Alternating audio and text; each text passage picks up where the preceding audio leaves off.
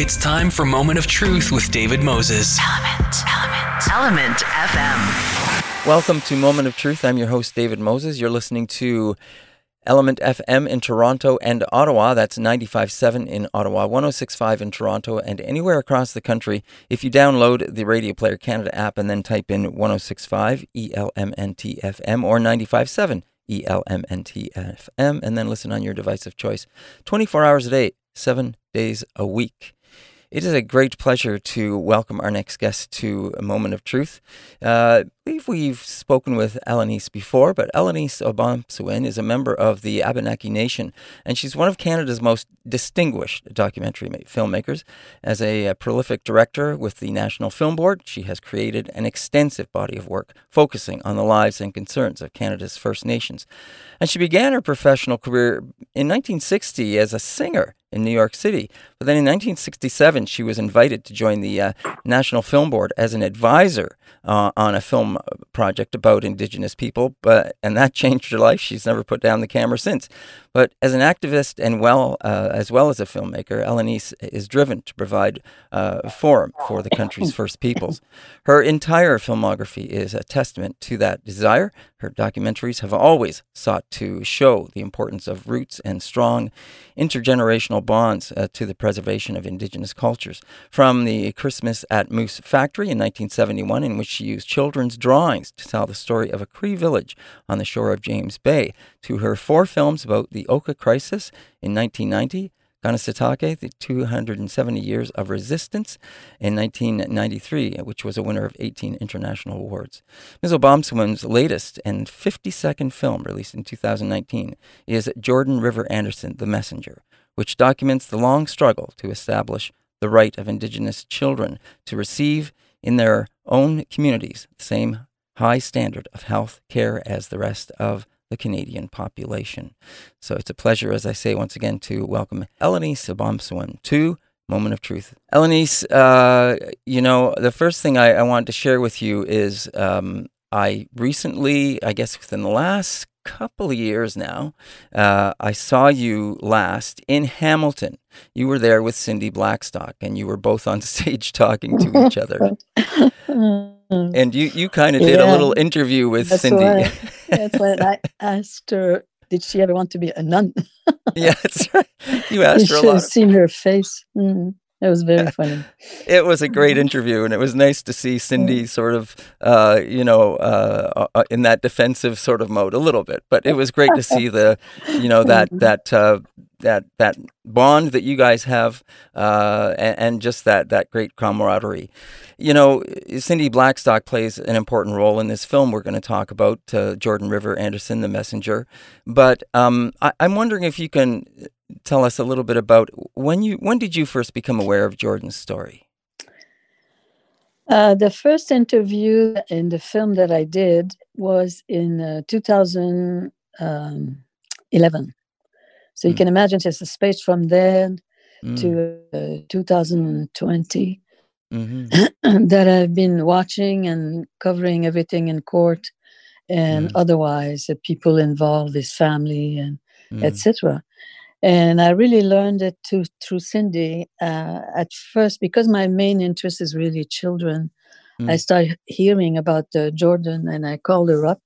And previously to that, it was about the school for Attawapiskat people that Shannon Kustashin was fighting for. Yeah. And this is how I got involved. And I started working in Attawapiskat on this film. But while I was there, then there became the crucial, terrible problem of housing. So I put that aside, and I made the first film there. It's called The People of the Katawapiskat River, about the problem of housing in the community. And then I went back to the film on Shannon, and this is called Highway Mistahe. And while I was doing this, I was aware of what was happening with Jordan. And so the first time I went to Norway House to interview his father, Ernest Anderson, was in 2011. So it's been like a in and out of the community. I also made another film there called Our People Will Be Healed, which is something that I never thought I'd be able to do a film like that, because it's so incredible to see how far the educational system is in the community, and what the Cree people of Norway House have done. It's just so marvelous. To just give you a small example, we filmed 500 children playing the violin. Wow. Which, yes, every year they have a jamboree somewhere in Manitoba, and that year it was in Norway House. So I waited that time to be able to film the jamboree, because was about 30 different schools taking part in it, with all under the same system. And it was just incredible. It's so beautiful. It's so profound. It's much more than hopeful for the future. It's so great to see how much love there's given the people of Norway House give to their school, and how the first things that are most important is to learn about their culture, their language, their tradition, their treaty, all those things, plus all the rest, that a child from the age of 6 to grade 12. And it's the best system in the school that I've witnessed. So it's all in there in that film called Our People Will Be Healed. So meanwhile, I was working on Jordan and covered the court case. Yeah. And until the big decision in 2016, that really became more official in 2017, and the changes that occur, and how incredible it has been. Right. This little boy, Jordan and River Anderson, is just so important. He only lived 5 years in his life, but he's had such an impact. Yes. Yeah, Ellen, as you were talking there, it sounds, and this is slightly off topic, but it sounds like the way you operate in terms of your films. It sounds like you've got several things going on at once, but as you say, you waited around to capture these kids all playing the violin. It sounds like, as a documentary filmmaker, there are things you cannot recreate, right? And so you have to capture them when they are happening, because otherwise you miss that opportunity. Yes. I'm always watching. And children are just so incredible. It's so important to everyone's life. And I like to see justice to our children all across this country. And it's happening, it's part of it is happening. And yes. As you say, Jordan lived 5 years. And we get to go through the story of his life, and we get to see the issues he was dealing with, but also we get to see the flaws in the system, of course, because that's how this all came about.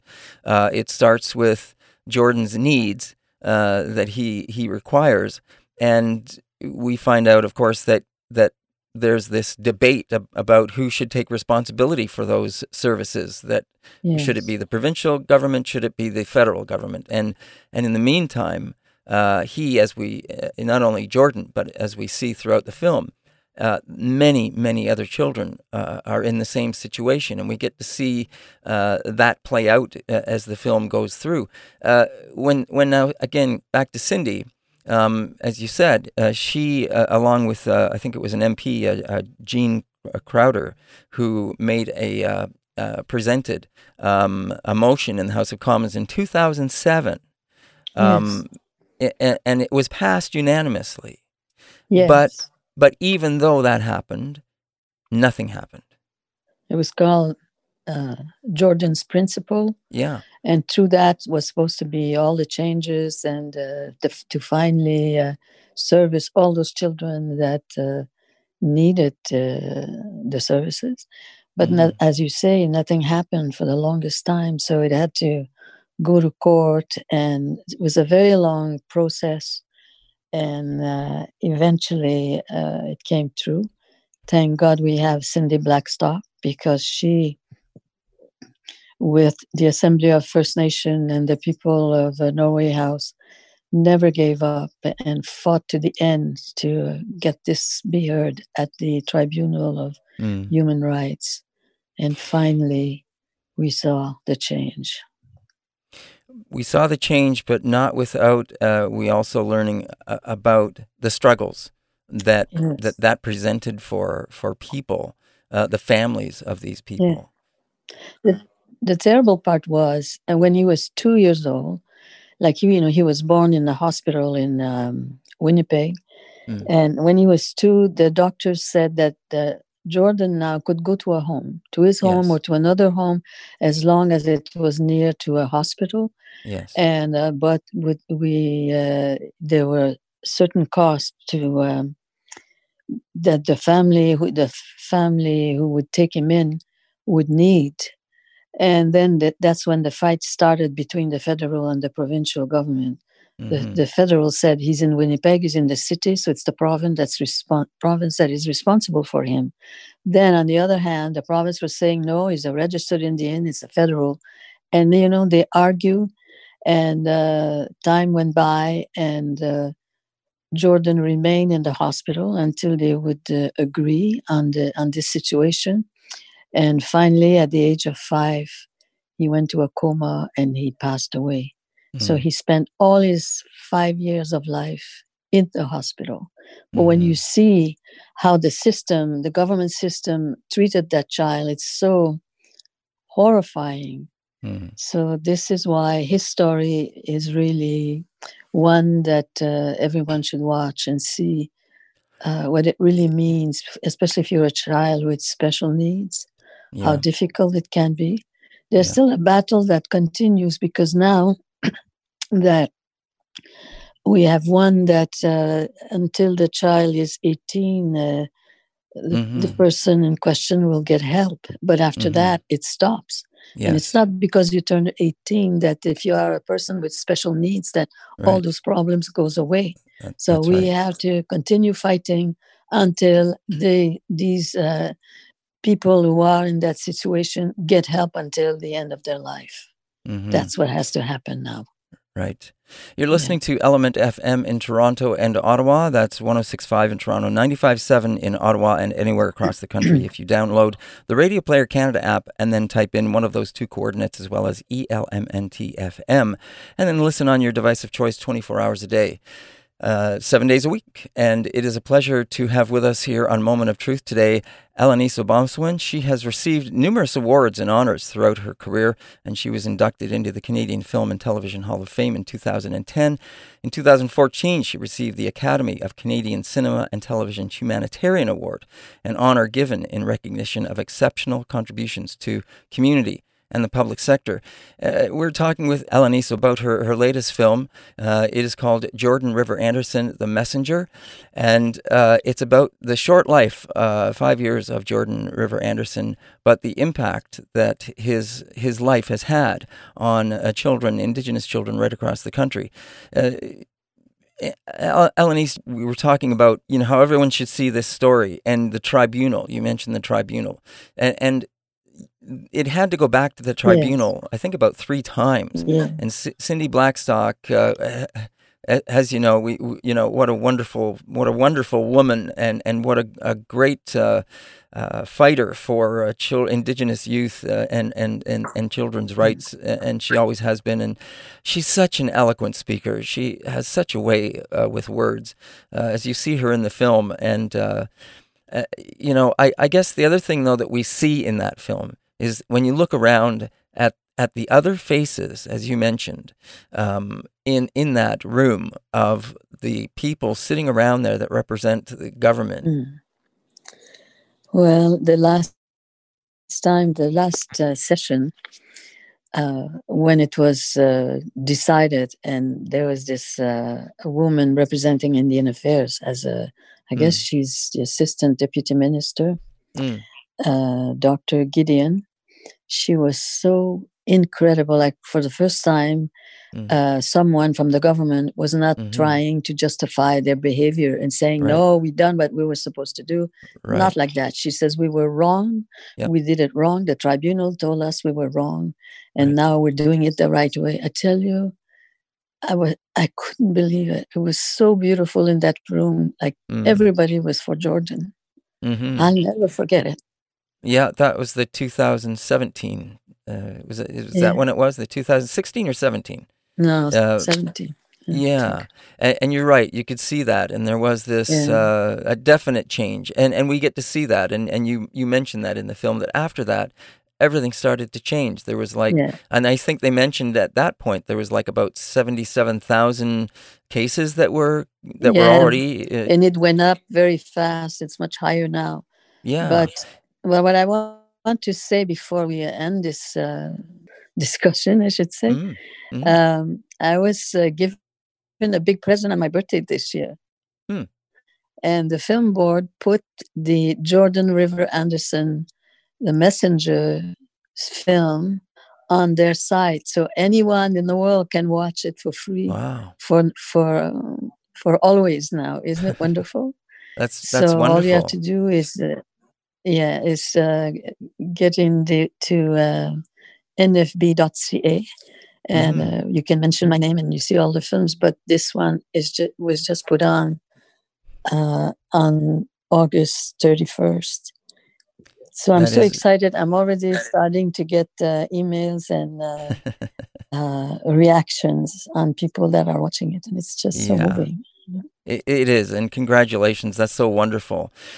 We have some more time, so I want to explore a little bit more of the film, because although the film talks primarily about Jordan and what he brings, and through his story how things change, we also get to meet some other people. We get to see some other stories about the impact that this was having on them, like Noah and his family. And we see how, his parents, both well-to-do. They're educated. One, I think that one is a teacher. And one might be a lawyer. I'm not sure. We didn't really. Yeah, the mother is a lawyer. Yeah, the mother's a lawyer, and the father was a teacher, maybe a principal. He had to give up his job so he could drive Noah around. They had to purchase a vehicle. We really get to see that side of what this impact did to these families and how it directly affected them. We hear he had to cash in his pension a couple of times. Yes. And of course that. We come back to the Anderson family, and Virginia, the mother of Jordan, goes down to spend a lot of time with him in Winnipeg and in the hospital, and is separated from the family for long periods of time. So that stress itself is just one of the things that they had to deal with. And unfortunately, after his passing, about 6 months later, his mom passes away. Yes, it was devastating to the family what they had to go through. Yes, I think it's so sad. And what also comes through very strongly is, as you see how much love the family has for their children who have those kinds of problems. And if you lived on the reserve previously to this decision, you didn't get any of these services. You had to give your child as a ward of the government, or give him or move off the reserve. Can you imagine that? This is horrifying. It is.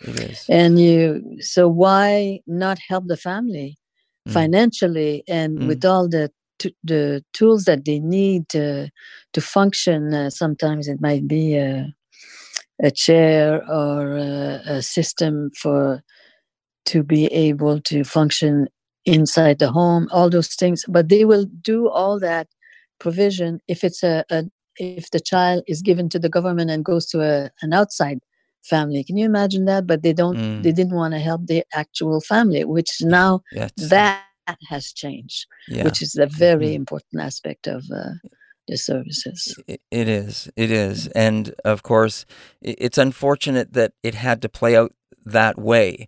But of course, it is the light at the end. And we see more of that as we see Cindy, at the end as well, at the tribunal where she brings Jordan's blanket, and she talks, and we see that blanket again, and that's such a simple thing, and yet it's such a beautiful statement that is made with that blanket that is Jordan's, and it's the families, and yet they give that, they share it so that it can be a force, I guess, to use for change.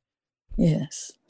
It's been so much learning for me to make this documentary. I'm just so happy about it. Well, just see how much people have to fight for everything. Yeah. And what people go through, and that's as far as dying for it. It's just it shouldn't be. Yeah. So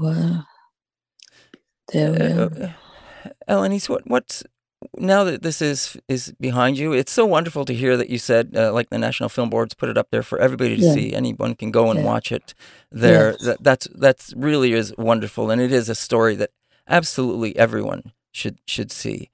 Yeah.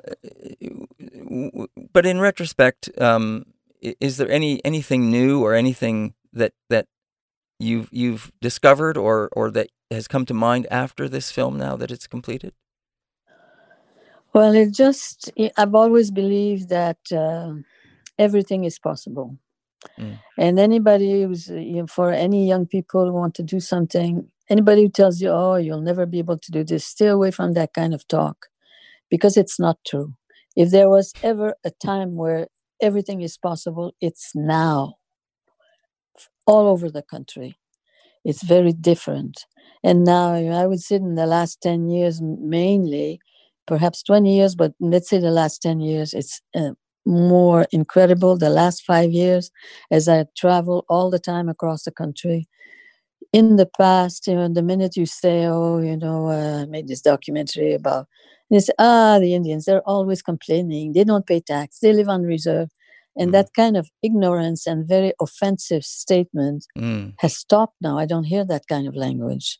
It's quite the contrary. And I really believe, I really believe deep in my heart that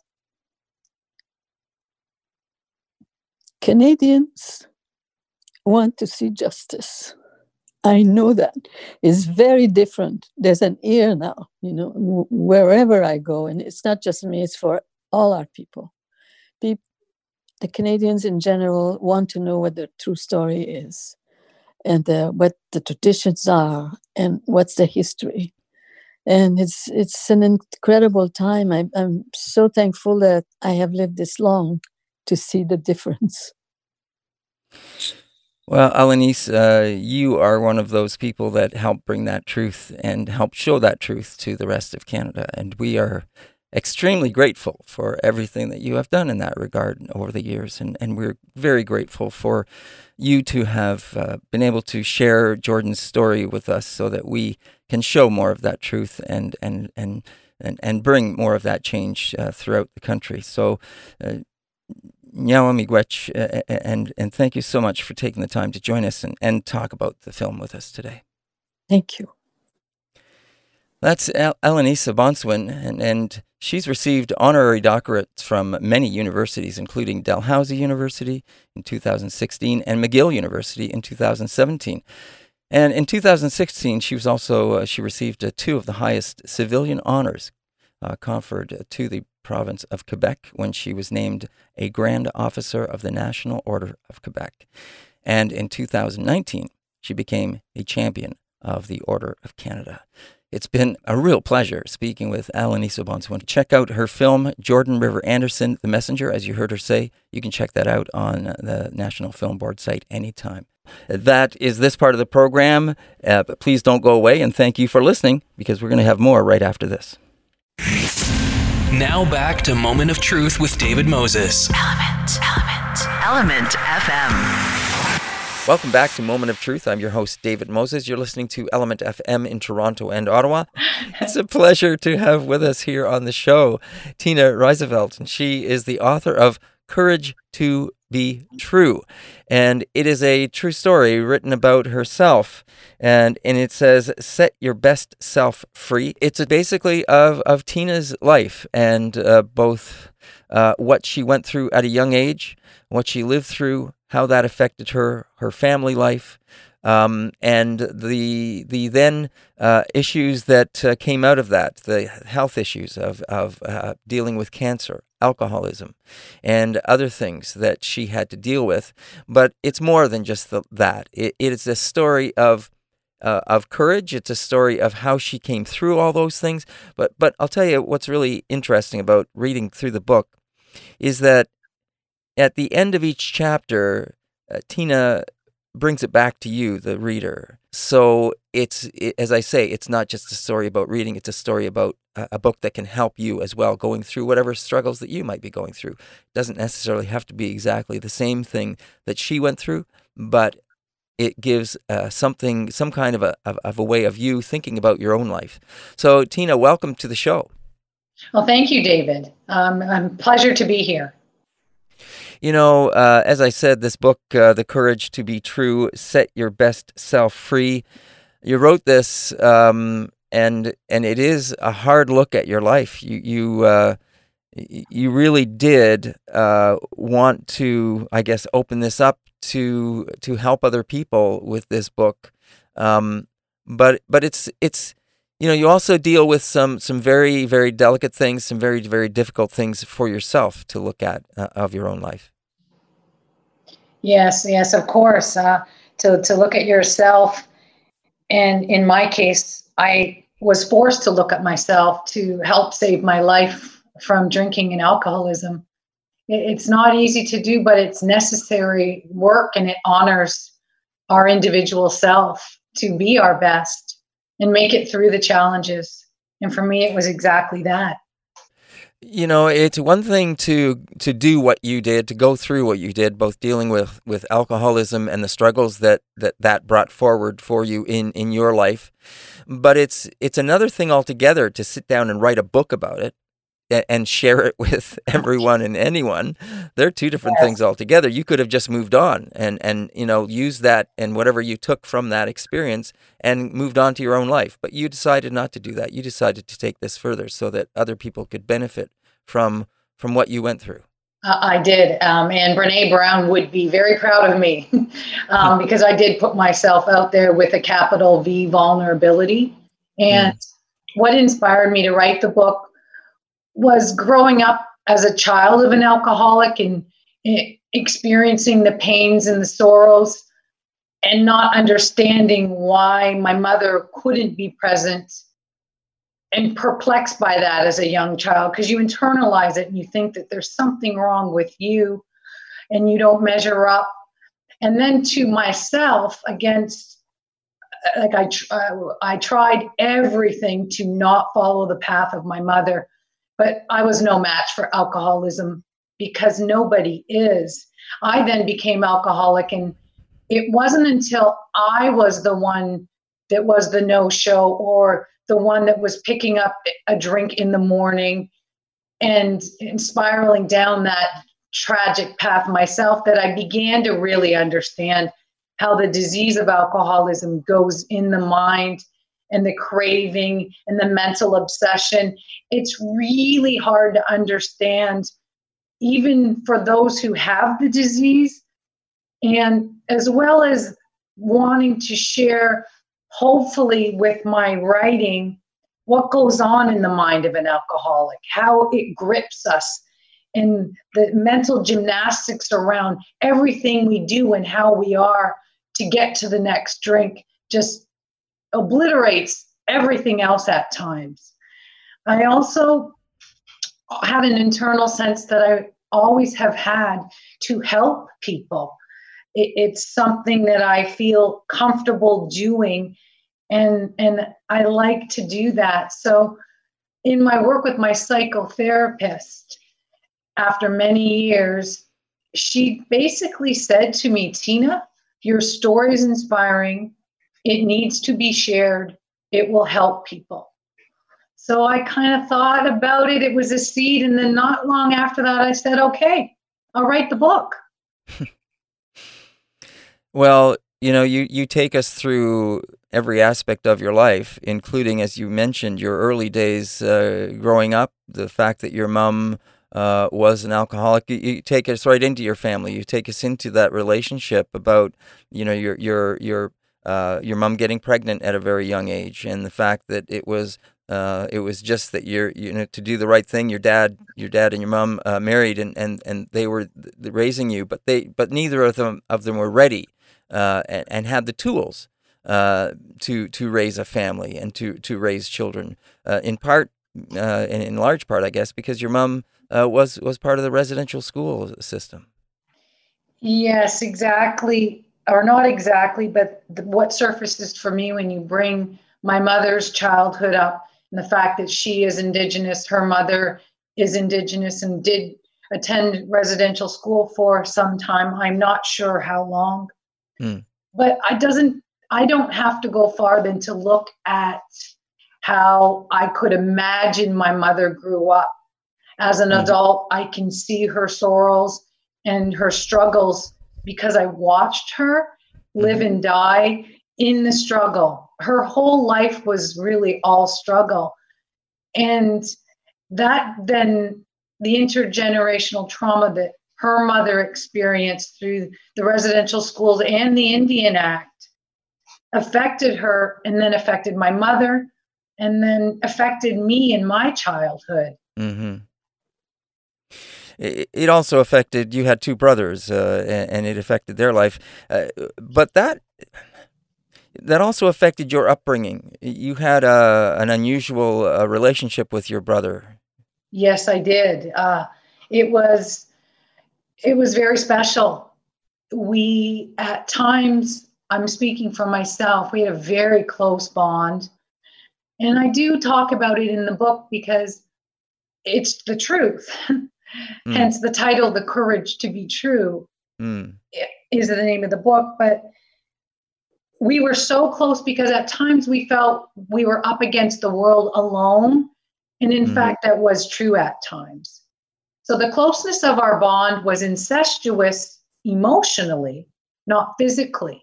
The bond was that strong, and it did cross the lines, like the boundaries of healthy, or it was healthy at times for us because it helped save us. So it's complicated, and we were each other's everything at times.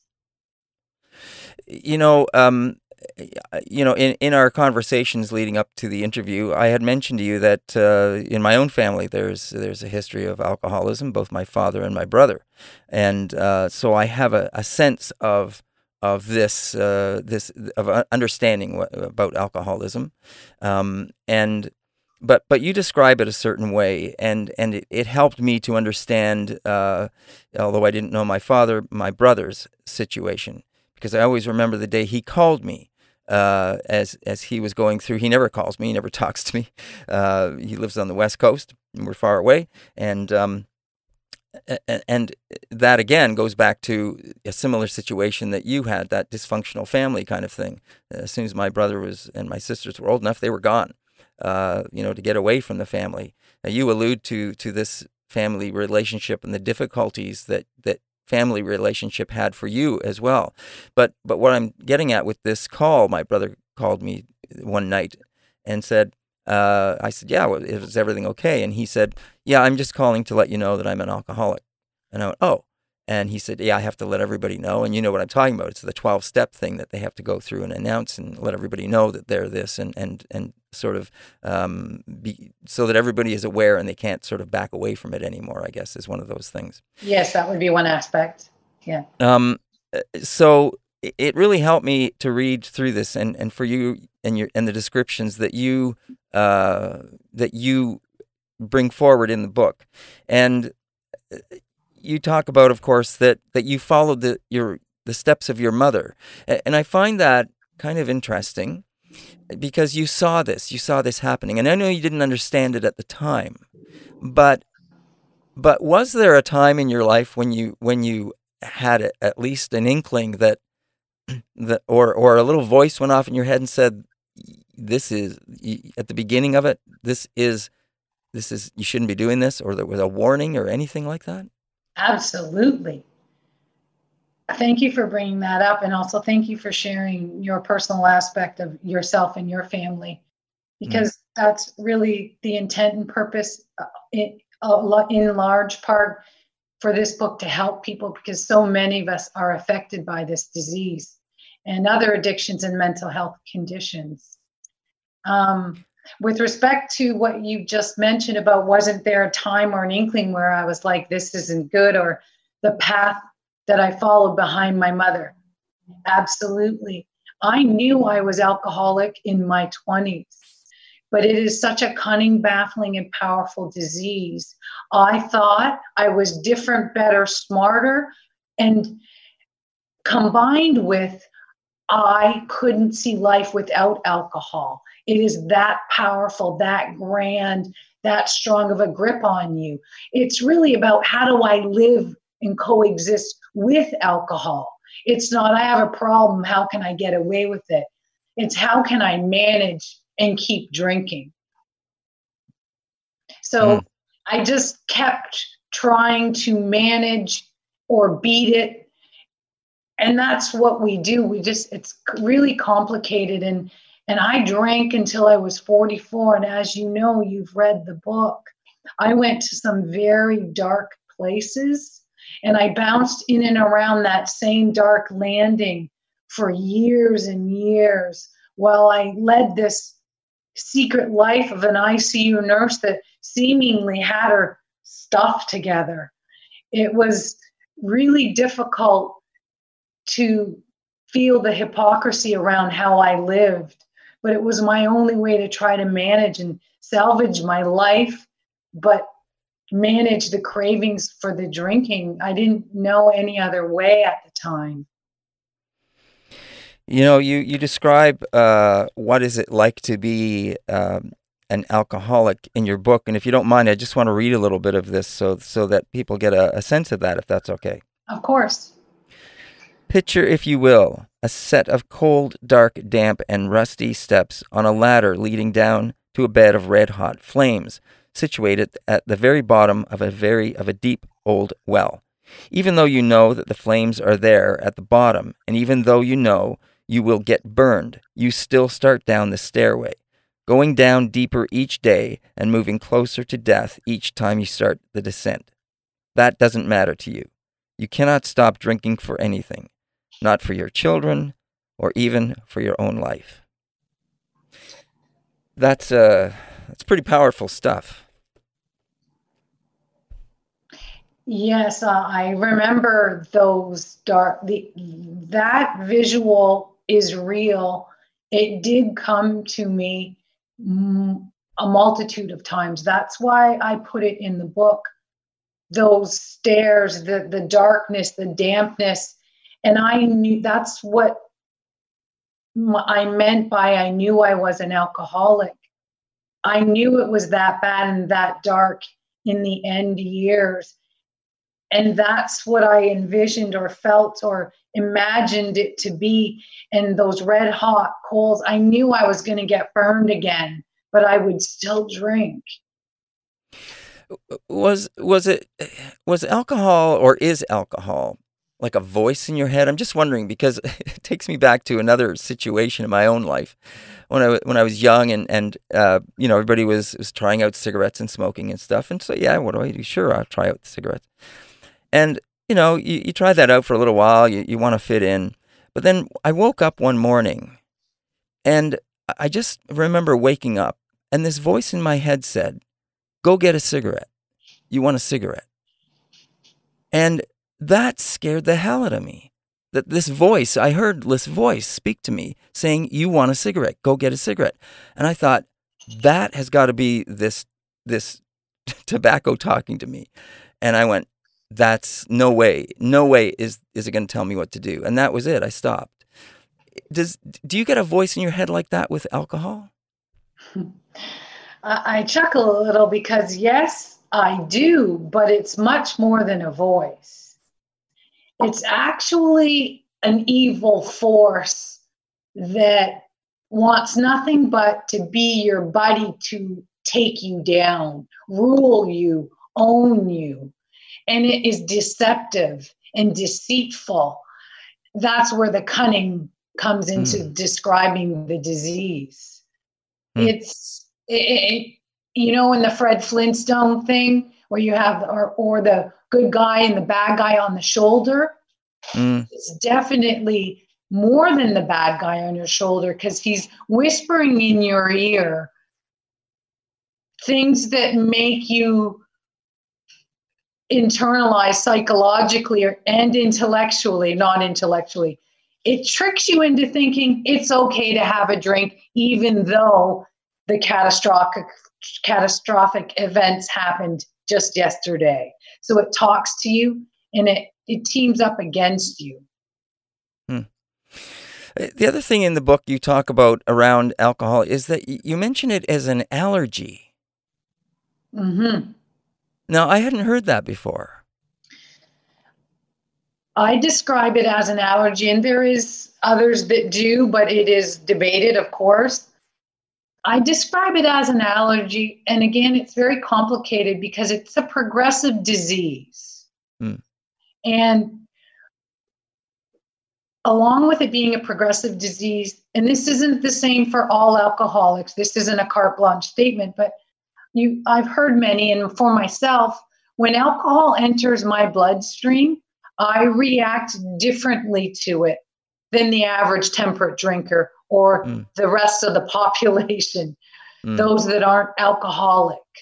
So if, for my example, my case, I am an alcoholic. I do have an addictive personality. Alcohol was my first drug of choice. And it affects me differently than it does you or others. Just before we go any further, I just want to let everyone know that you're listening to Element FM in Toronto and Ottawa. That's 106.5 in Toronto, 95.7 in Ottawa, anywhere across the country.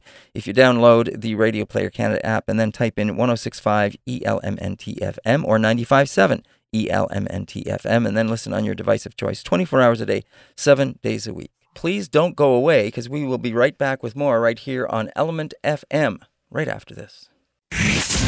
Now back to Moment of Truth with David Moses. Element FM. My guest here on Moment of Truth is Tina Reisefeld, and she is the author of The Courage to be True.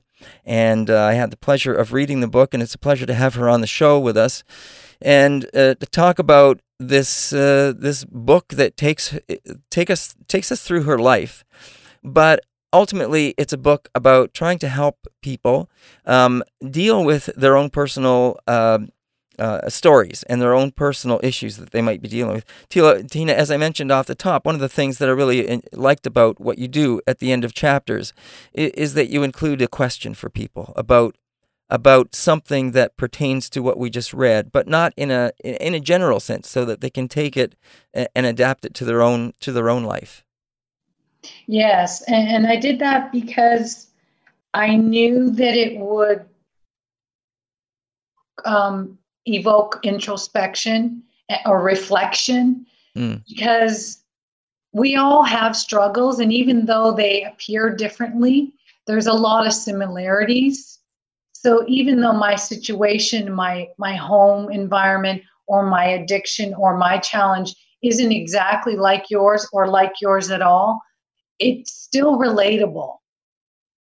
Mm-hmm. Now, the other things that we learn throughout the book, of course, is not only about the struggles, which, of course, you not only deal with alcohol and eventually come to terms with it. And that's what I find interesting, because you talk about, as we just heard, about alcohol and it overpowers you. And you also talk about how it isn't just a struggle of will, that it's more than that. It is will, but there's that it's a disease. And so, but at some point, you did confront it. You did, I guess, I don't know, for lack of a better word, find the will, find the way to confront it. What changed? What changed for me, it was kind of simple, but not really. And I'm not being dramatic, but the simple part is I finally threw in the towel on trying to drink like a normal person because it was going to kill me. I was in hospitals, in withdrawals, having seizures and terrible blackouts, and suicidal at that point. Okay. And so, but what changed? How did you then, why did it not then take your life? What changed and what surfaces right now is, even though I grew up in an alcoholic family, and I mean, the 70s and the 80s, I saw it in the family and my mother's siblings. So I've been witness to the effects of alcoholism throughout all the generations of my life, and then later on my life specifically. But what changed was, I'm sorry, I lost my train of thought. But what changed was I learned more about the disease. And that was, I went to an AA meeting. People were concerned about me. And one of the persons who was concerned about me saw me going down my mother's path and left me a phone number of someone they knew who was in the AA program. And when I went to that first AA meeting, just hearing other people share some of their experiences resonated and I related to, and it made me feel not so alone, and it made me feel not so broken, not so damaged, because I didn't really know what was wrong with me, except for that there was a lot broken. So the other thing is, of course, that you finally come to terms, you get help, you are in recovery, and you go through all of those things. And then not 2 years later, you get diagnosed with cancer. Yes. Yes. And at first, I was a little in shock, like the self-pity aspect of human beings. I was like, what? Like, are you kidding? That's just not fair. And I went through that phase. But in all honesty, why not me? And it was a healing experience, even though it was really difficult. Looking back on the gifts that came from that adversity, it took me to a much higher level of living that I am grateful for today. So at this point in time, as you mentioned earlier, you're an ICU nurse. You're also, I believe, a yoga instructor. Yes, I initially went to yoga probably 15 years before I quit drinking, as something that might save me. And of course it didn't. The only thing that saved me was to put down the bottle. But yoga was instrumental in my journey and my healing and my health. And throughout the book, we learn about something that you were starting to develop to try and get yourself well, and that is your Live Well recipe. Absolutely. And my Live Well recipe saved my life from alcoholism, and today I live by it. And in all honesty, my cancer journey, I don't even want to think about what that might have looked like had I not already been living my personal version of a Live Well recipe. And we can, you give that out in the book, as well as directing people to get help for whatever they might be dealing with on a personal level as well. Now you're 9+ years sober. You're 7 years cancer-free survivor as well. So congratulations on both those fronts, by the way. Thank you. But you give some interesting information about alcoholism and the number of people that actually come forward, and it's surprisingly low about the people that try to seek help. Yes, it's unfortunately the statistics are very low. It is my hope, and I believe that the landscape on those numbers it's changing. There's shifts going on. People are wanting to, they're more hungry to be well today. And that's I'm optimistic. And we can see that in our own selves a little. COVID has peeled back a layer on the true fact that a lot of us are just a couple of steps away from not being so well. Of course, the other thing is that you have Tina's Recovery Yoga. That's Try, TRY, as you call it. That's one of the things you do. But you also you're a volunteer at the Center for Addictions and Mental Health. You're a mental health advocate, as of course it makes sense that you are with all the things that you've gone through. And as you pointed out earlier, it's just in your nature to want to help people, and this is in part why you wrote the book, The Courage to Be True. And I guess the other thing that you point out in the book is you use AA rather, the AA book as a guide. You talk about that. But the other thing at the end of the book that you come to, which is not surprising, is faith. You talk about faith quite a bit at the end of the book. Yes, I do. As some or many, I'm not going to quantify, there is the version of a person who comes to faith because they are on their knees and desperate, and I would be of that version. I was desperate and on my knees, and I needed something. And I was desperate to save my life from alcoholism. And the first thing they tell you to do is to start praying. And I did what I was told because I was desperate, in dire straits. I wanted to live. I started praying. But along the way, I developed a spiritual practice. It had been planted through yoga. It had been maybe seeds planted along the way, but it's a miracle for me to see that I don't drink anymore. And now that I'm living healthy and I have a clear lens on my life today, and also the strength and courage to look back at my life for what it really is. There were energies and forces along the way that I believe have helped me and protected me. And of course, the type of cancer that I had, it's a complete miracle that I am living today. And it's a lot easier to have faith in this world, in this life. It's difficult. So today, it's part of my Live Well recipe. And I live by it.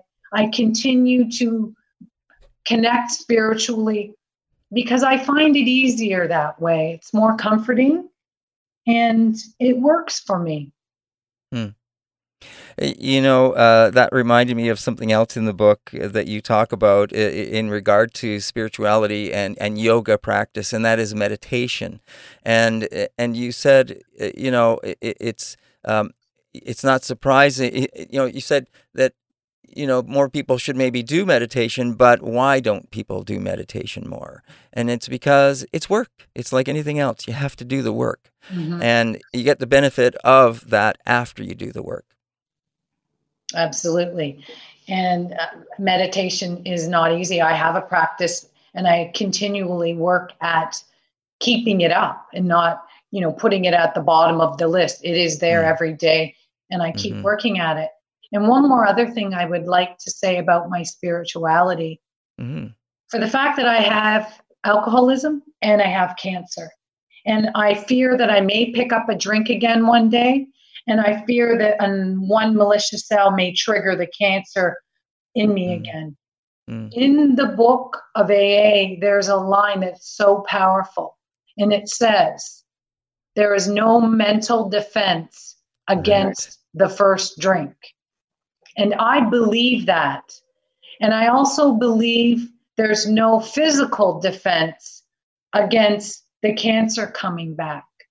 So I do my part to take care of myself holistically which is spiritually, mentally, physically, and emotionally. And in doing my spiritual aspects of praying, I'm supporting my spiritual defense against having a drink again. And in praying and meditating and doing good things, like my volunteering is in service for others, I'm supporting my well-being overall to hopefully prevent the cancer from coming back as well. I hope that I made sense of some of that. Yeah, it all makes sense. And you go into such detail about everything, and you describe things so well throughout the book for everyone to fully understand and comprehend not only what you went through, but what you're trying to share. I really found that very very thorough. So I appreciate exactly what you're saying. Tina, it's been a real pleasure speaking with you. I want to thank you for coming on the show and sharing parts of what your book, the Courage to Be True, is about, and also parts of your life and how you now want to help others. So I say thank you very much for joining us. Well, thank you very much, David, for having me.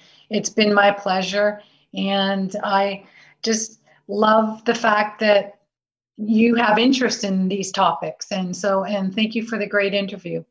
Oh, our pleasure and my pleasure. That's Tina Rosenfeld, and she's the author of The Courage to Be True, and you can find that actually on Amazon, Indigo, Barnes & Noble. It's also available as an ebook as well, and hardcover. And it's a really good read. I suggest you pick it up if you know someone that it might help, or you might be able to benefit it from yourself. And you can get hold of Tina at Tina Inspires on all your social media links. So thank you for listening to Moment of Truth each and every day. I'm your host, David Moses. Thanks for joining me. This has been Moment of Truth with David Moses. Element FM.